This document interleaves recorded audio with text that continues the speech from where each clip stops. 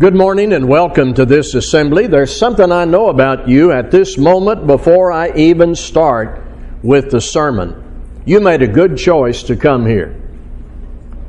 Whatever your past life might be, whatever your level of experience or knowledge, a one-time visitor, a member, here for the season, whatever your age, you made a good choice to come to this place. And now I'm going to ask you to make another good choice. Open your Bible, please. I saw people come in with a traditional paper Bible. There are phones and digital devices that contain the text of Scripture. We're going to make another good choice now by opening our Bibles, and we're going to begin in Ephesians chapter 2. In the New Testament, Ephesians chapter 2.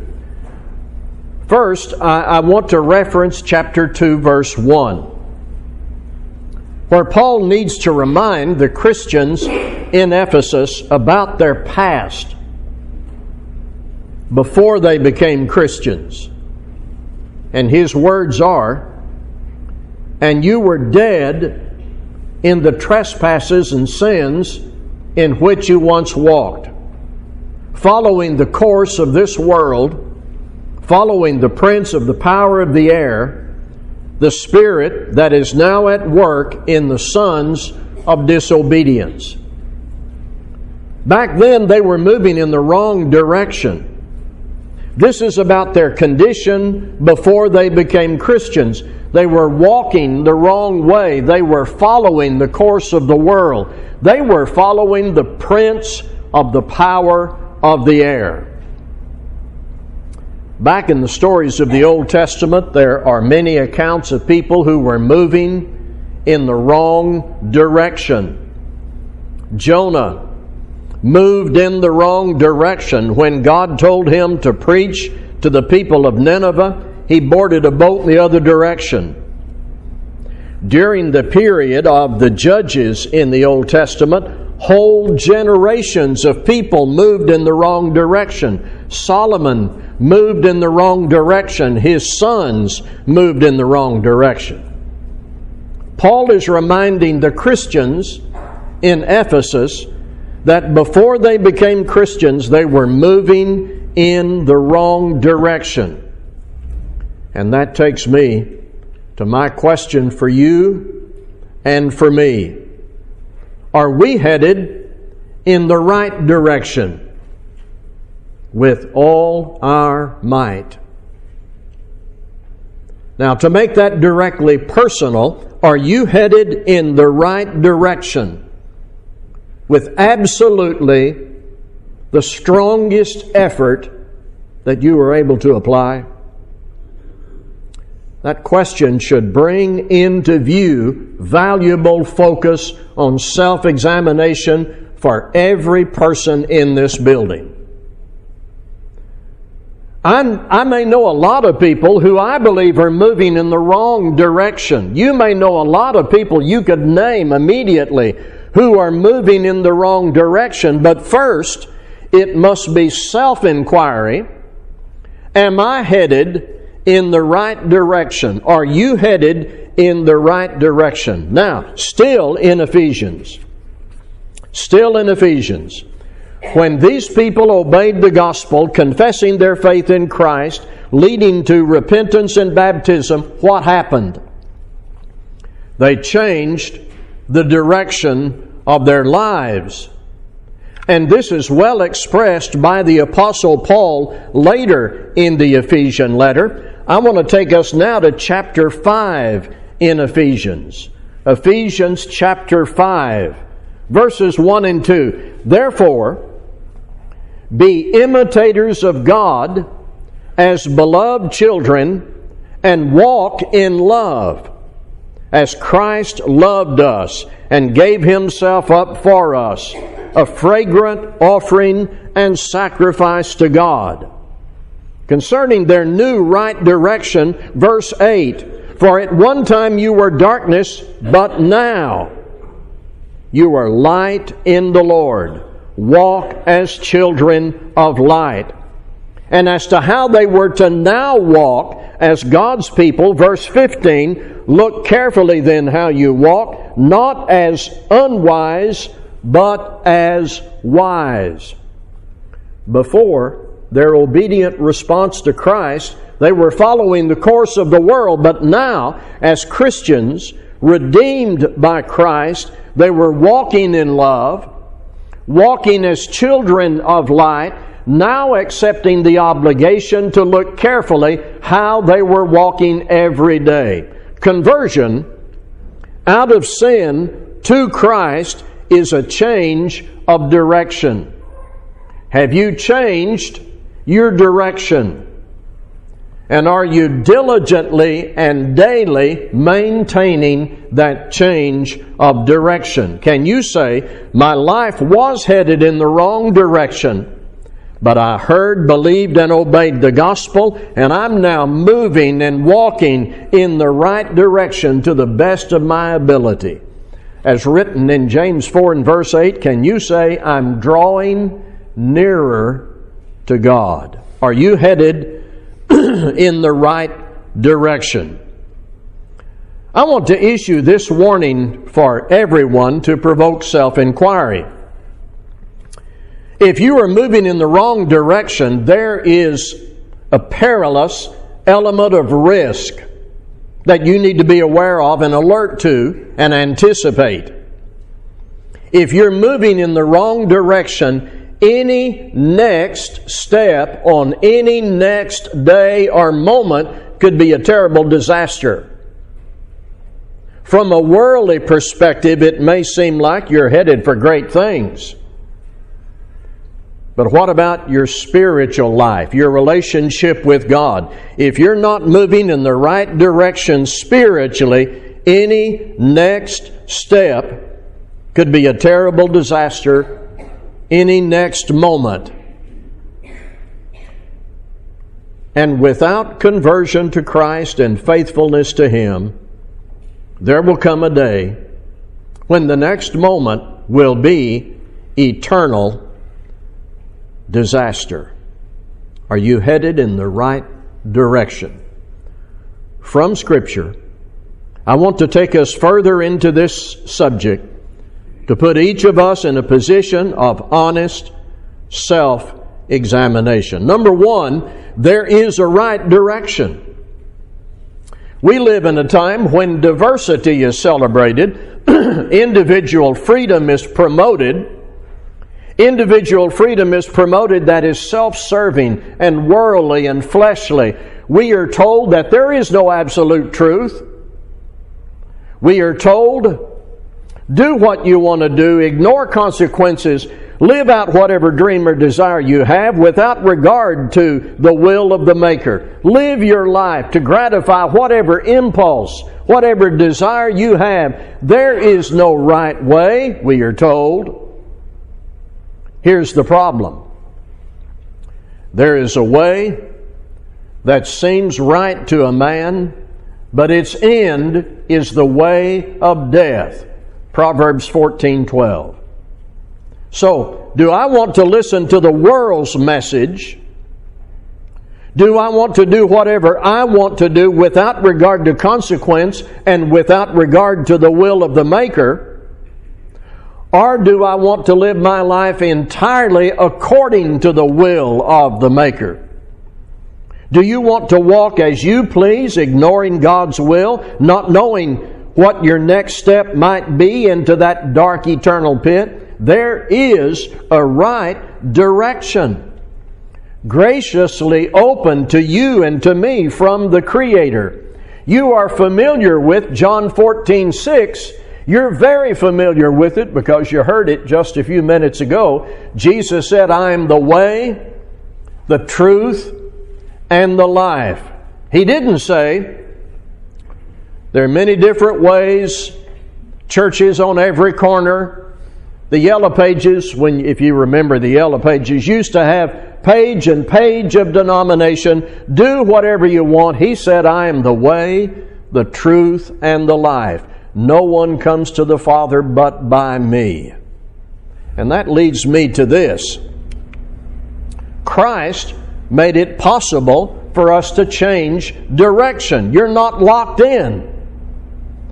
I'm going to take us to Romans chapter 3, beginning at verse 23. Romans chapter 3. I'll begin at verse 23. God's justice, as He observed the sin of man, required action. It required action by a sinless person to provide redemption for sinners. And so it reads this way: all have sinned and fall short of the glory of God, and are justified by His grace as a gift through the redemption that is in Christ Jesus, whom God put forward as a propitiation by His blood to be received by faith. This was to show God's righteousness. Because of His divine forbearance, He had passed over former sins.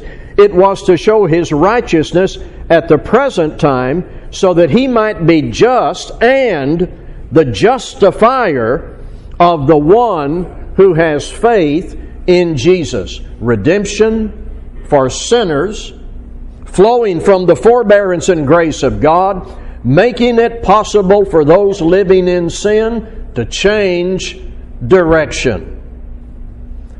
We were in Ephesians a minute ago. I want to go back there and listen again to 5:1 and 2.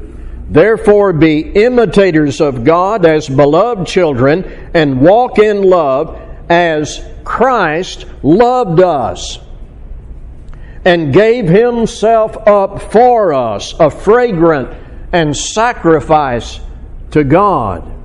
You don't have to walk off the cliff into eternal darkness. You don't have to wander off into all the garbage and mess of the world. Christ loved us and gave Himself for us so that we can change direction with heaven as our ultimate destination. We ought to rejoice in that.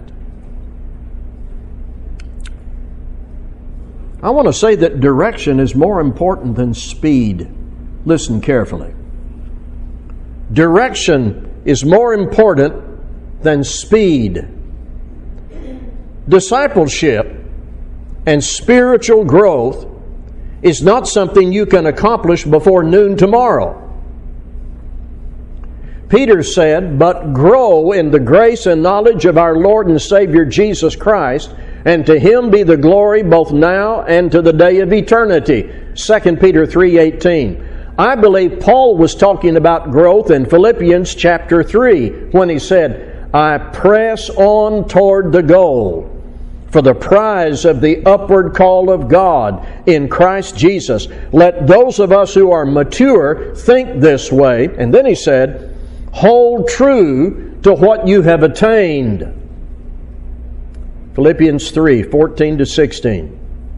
Stay on course, steady, committed.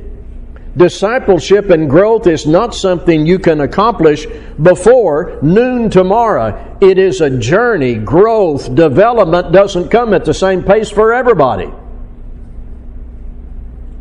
Let me say to young Christians, don't compare your knowledge and skill to a seasoned Christian who is 80 plus years old. Start where you are and move on in a right direction. That's what they did long before they reached their 80s. Direction is more important than speed. When we talk about direction, God's Word is our GPS, perfectly telling us where we are and guiding us to the heavenly destination. In a moment I'm going to read about that in 2 Timothy chapter 3, 16 or 17, but I have an illustration to lead into this. Paul and I were in deep East Texas a few years ago to attend a funeral. By the way, did you know you could fit the states of Vermont, Maryland, and New Jersey in East Texas? Don't try that. It's a big place.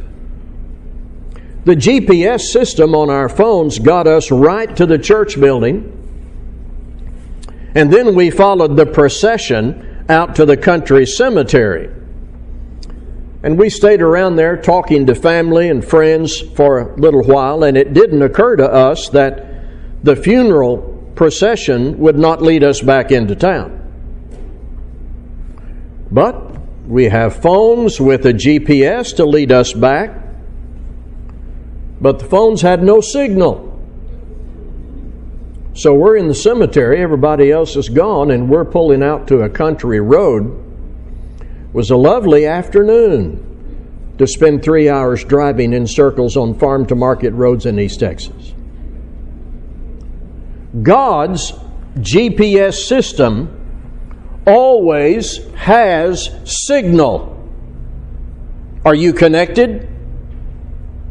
God's GPS system that we asked you to open when we started this morning never loses signal or power so long as you're connected to it.